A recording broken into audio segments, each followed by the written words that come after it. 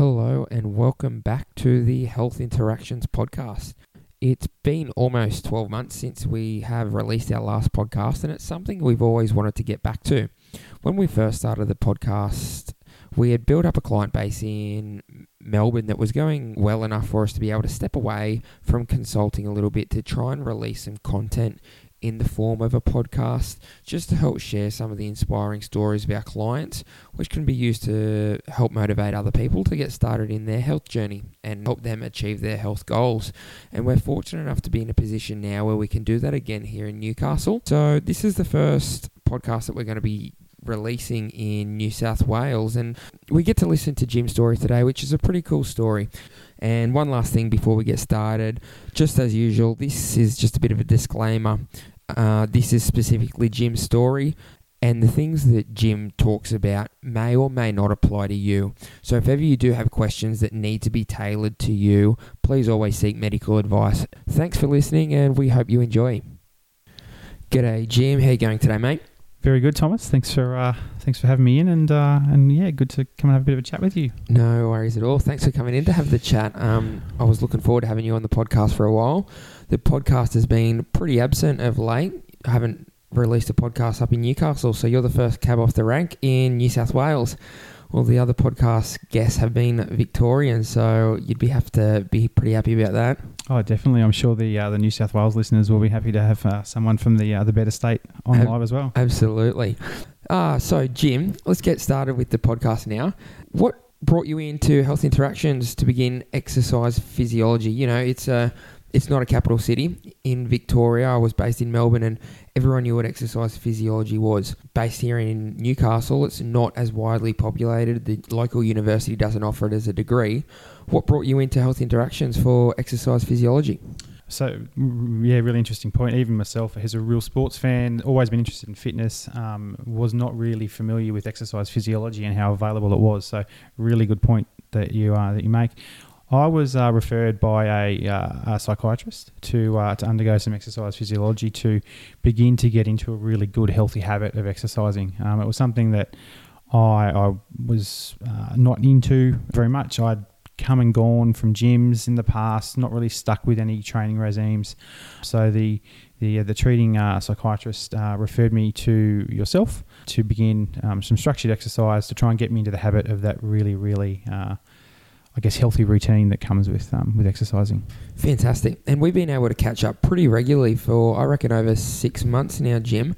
In that 6 months' time that we've been catching up, what have you felt the role of exercise has played for you? Have you felt the benefits? Look, really good question. The exercise physiology and the work I've done with yourself has been hugely supportive. My mental health has improved. My self-confidence has improved. I'm not only exercising here when I see you, I've now got myself set up at home to just support that ongoing daily exercise regime. There's very rarely a day goes by that I don't go and intentionally do something active to support not only my mental health, but to continue my physical health improving. You know, I've started to notice a bit of muscle definition in some places, and overall have really improved over the 6 months and have really got some of those habits, in place. That's fantastic to hear. How has some of the other support members of the team around you, like your psychiatrist, been involved in getting you started with exercise? So exercise was encouraged by the psychiatrist. Has there been other supporters in the network that's been encouraged you to continue and trying to help motivate you when you're away from consultations with me? Yeah, really lucky to have a psychiatrist that has a belief in exercise and what it can do for someone's mental health. So he's been really driving it, and as well as him, though, the other treating people and people I've been working with have all seen the benefits as well, and are all huge supporters of exercise and the role it can play in supporting people who are struggling with mental health issues. Very good, Jim. So do you think you're a gym junkie now? Have you turned the corner? Look, you know what? I'm never going to be a gym junkie. I don't really want to. I'm not a fan of gyms, to be honest, and I'm probably less of a fan even now. I love my setup at home. I love how easy I can get to it. So that regime, that habit I've developed at home due to my work that started here has left me in a really, really good place, and really enjoying my exercise. No, I think that's a really good point that, you don't need to be a gym junkie to get the benefits mentally and physically of a structured exercise routine, that you can get the equipment at home. It doesn't have to be a lot of equipment, but just keeping consistent with your exercise is sort of the main focus. Is that fair to say? 100%. It's been all about getting into those habits, and it's hard to develop those habits. It's not easy to make behaviour change. We all have busy lives. Getting to the gym, you've got the travel to consider. You've also got the fee, and you talk about the costs and things. I've got really set up with the equipment I've got mostly from Aldi. I've got a couple of things from Kmart, and I think I've probably spent about $150 maybe not even that. Wow. And I've got, I'm really well set up to do any exercise I want. I mean, the thing that is probably important is technique, and people, your listeners, as you've taught me and talked to me about, it's really important to use the right technique so you don't do any harm to your body. And that's where my time with you has been absolutely priceless. But you really can just do it at home. You don't have to be forking out $40 a month, $50 a month for the gym every month and using up that extra time that, we just don't have these days.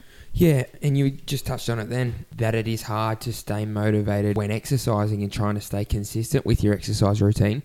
What are some little tips that you've found to keep yourself adherent to your exercise program and motivated? Because I'm sure that you're doing exercise some days where you just don't feel like it.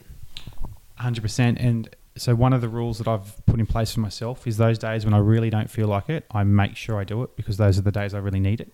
Especially with, my mental health issues, sometimes feeling a bit down, things like that. The best thing to do is to go and to get the weights out, to go through the routine that I go through. And I never, ever feel worse for doing it. So that's one of my rules is, if you don't feel like doing it, do it.